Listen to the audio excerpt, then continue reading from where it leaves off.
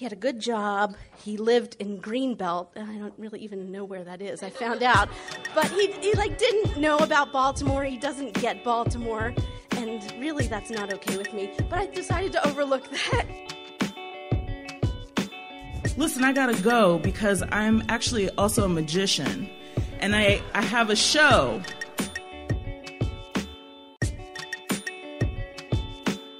Hi, everybody. Welcome back to the Stoop Storytelling Series podcast. I'm Jessica Henkin. And I am Laura Wexler. And this week, you might be able to tell, we're back in the studio. We're back in the studio, baby. Studio voices on. Do you hear our voices? Yeah. They are... You can hear every breath. It's so nice. We're not at our house with dogs and cats and rabbits and people and old creaky flushing. floors and all of it. It's just, we are in a sound bath. It's great. And I'm staring right through Jessica into Maureen, our producer. It's just like old times, as if the last 2 years never happened. Then they didn't. Let's just move on. All right. So for our podcast today, a date to remember.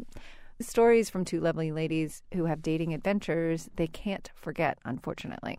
Before we get started, we want to thank Mend Acupuncture, which is named the best place to get poked in Baltimore.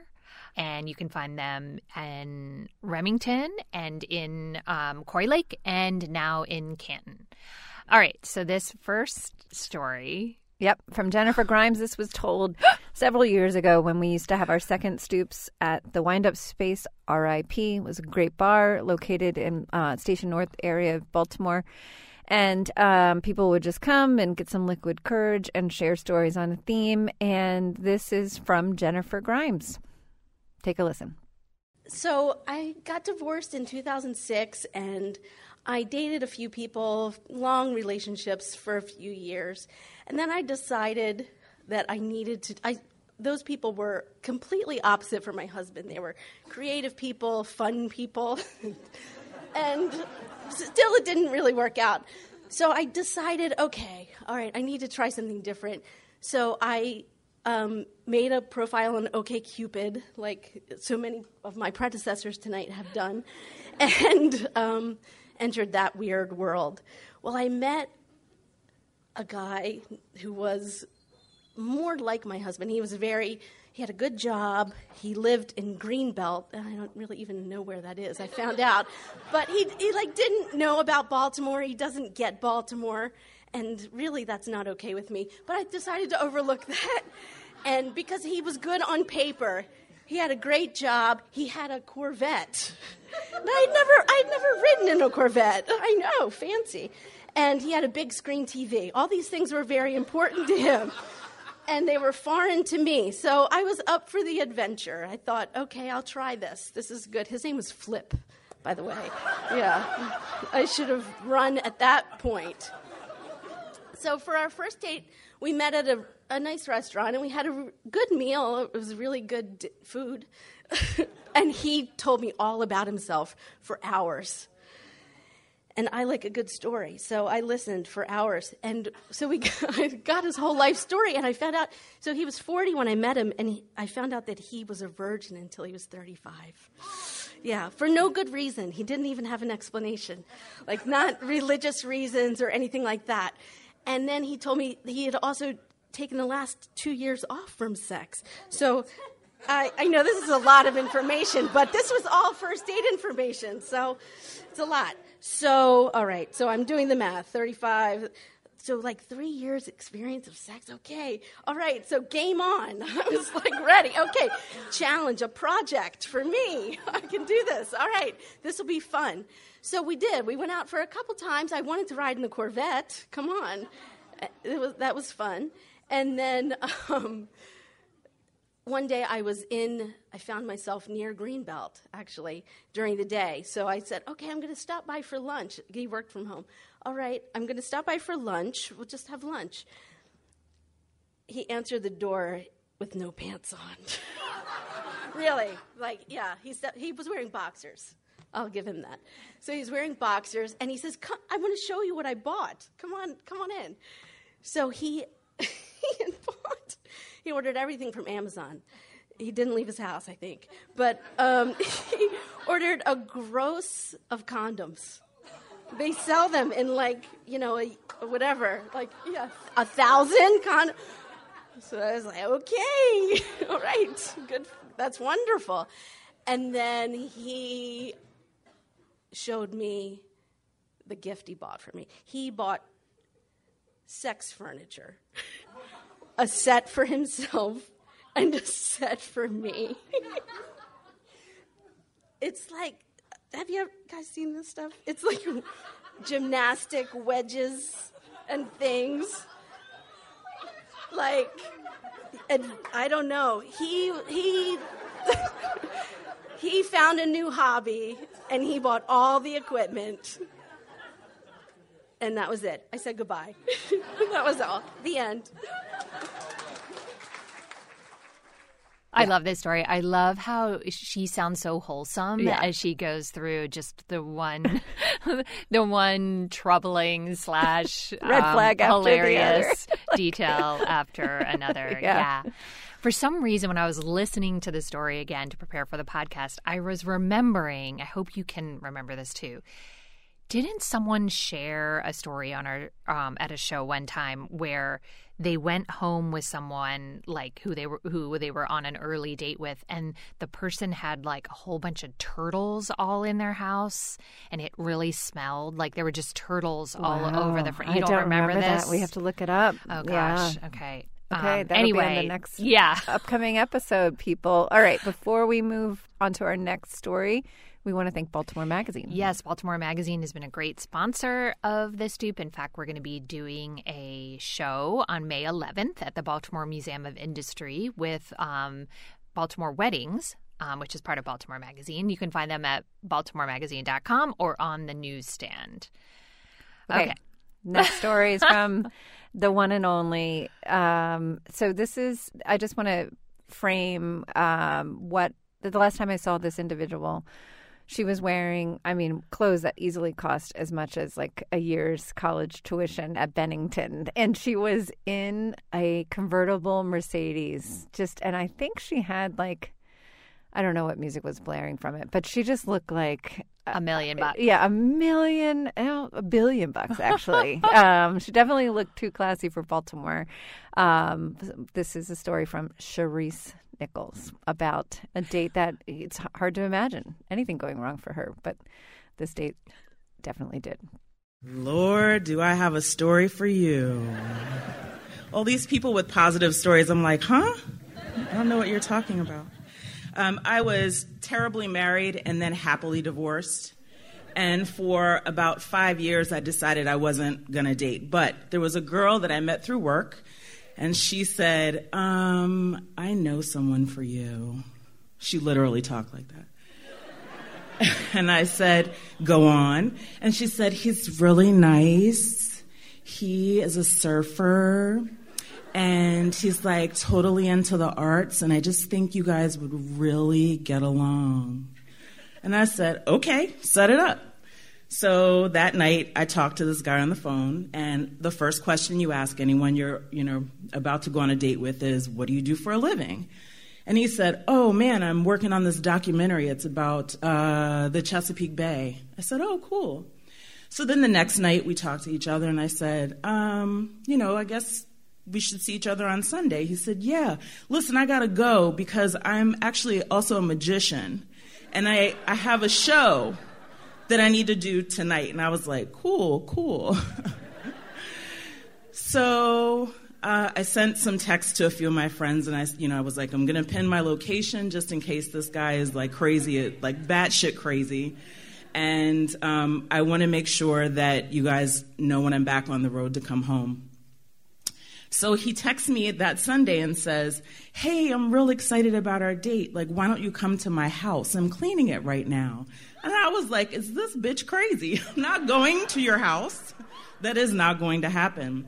But he proceeded to ignore that text. And then the next picture that I got in my phone was from him standing in the drive-thru of the McDonald's in Annapolis, pointing out that his house is in the driveway of the McDonald's in Annapolis.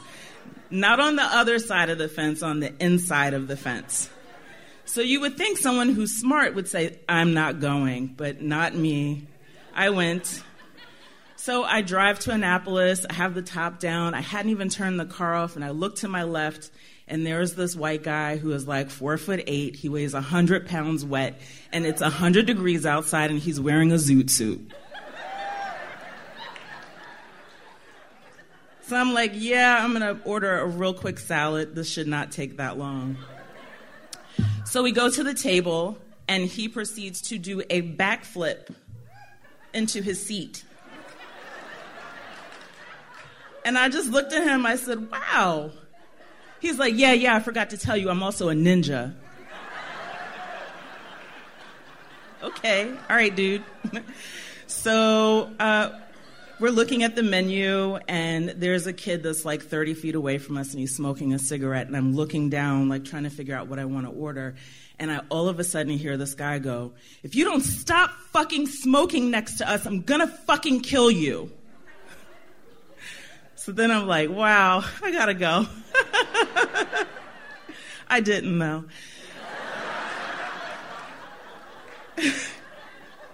So we sit down and we're looking and the food comes, and if anyone who knows me in this audience will tell you, I had a cotillion. So the one thing you can do, well, there's several things you could do, but the one thing you could do to really piss me off during a meal is to pull bean sprouts out of your teeth, which is exactly what he proceeded to do.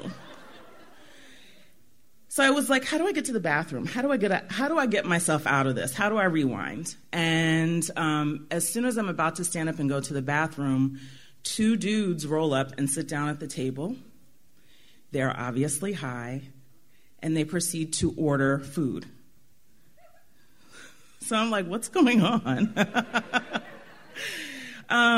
He's like, listen, I forgot to tell you, I'm also a band manager. And I gotta go to Ram's Head because I've got some bands that I need to take care of today, but I'm gonna let you sit here with my friends. Oh, by the way, I forgot to tell you, I'm also a country music singer. So I'm gonna let you watch this video that I made. The song is called This Lovin' Ain't Easy. So I'm sitting at the table with two stoned people who don't remember my name, who aren't speaking to me. They're talking about the app that they use to buy drugs from each other that deletes their conversations. And I'm like, this is probably the time for me to get up and go to the bathroom, which I do. And I send a couple of texts to my friends. I'm like, this dude is fucking crazy.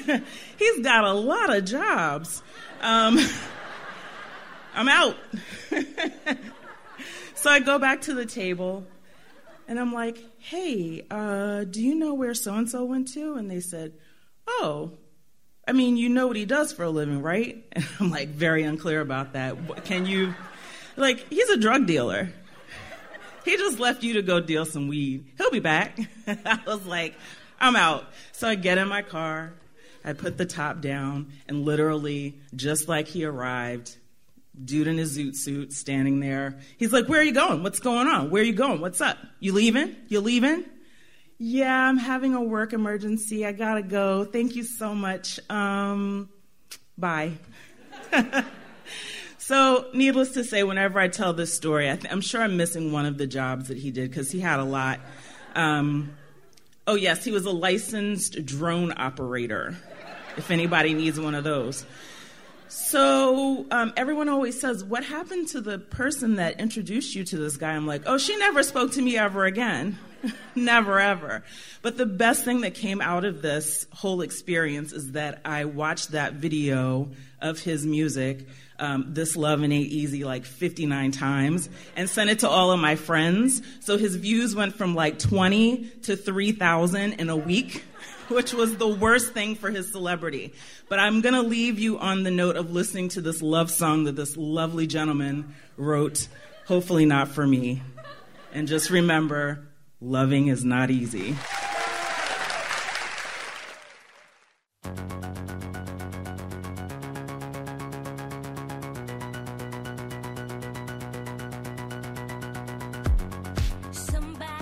So you may be asking the question, listeners, that we did, which is, what in the world made this coworker of Charisse's think that she would be a good fit with this guy? Like, to me, that's the $1 million question. I think they thought this guy was like well dressed and hip. I think they just had bad taste. And you've set up a lot of people, and would you set Charisse up with this person? Well, I wouldn't know that person. But I'm just saying, if you did, insulting to me that you would think I no, would know if that you person. did, you wouldn't, right? No, I just described someone who's worth $1 billion. There are very few people I would set Charisse up with. I mean, my reputation's on the line. Yeah. To think about it. I mean, just the incongruity from start to finish is what's so delicious. I love it. Just the cost of gas to go down to Annapolis. Oh, well, Jeez. It was cheaper a little bit a few months ago. Anyway, thank you all for joining us today while we are in studio, which we will be from here on out because there's never going to be another problem. Nope. Next wave, baby. They've been looking at the bathroom samples or whatever in the water. They're Good like, time. Yeah. We want to thank The Wine Source, which is a wonderful wine, beer, and snack supplier located at 3601 Elm Avenue in Hamden. We want to thank the aforementioned Maureen Harvey for being our producer and keeping us up to date on other cool new podcasts. And we want to let you know we have a live show on Monday, April 11th, so next Monday. It's going to be at Baltimore Center Stage. Actually, if you come, you have a good chance of seeing Charisse Nichols because she works there. The show is called Never Have I Ever, and it's stories about wacky, weird, wild things that people have done. So you can learn more at stoopstorytelling.com, and you can hear about all of our upcoming shows and all that jazz there. Anyway, we'll be back in 2 weeks with another episode of the Stoop Storytelling Series podcast. See you later. Stay safe.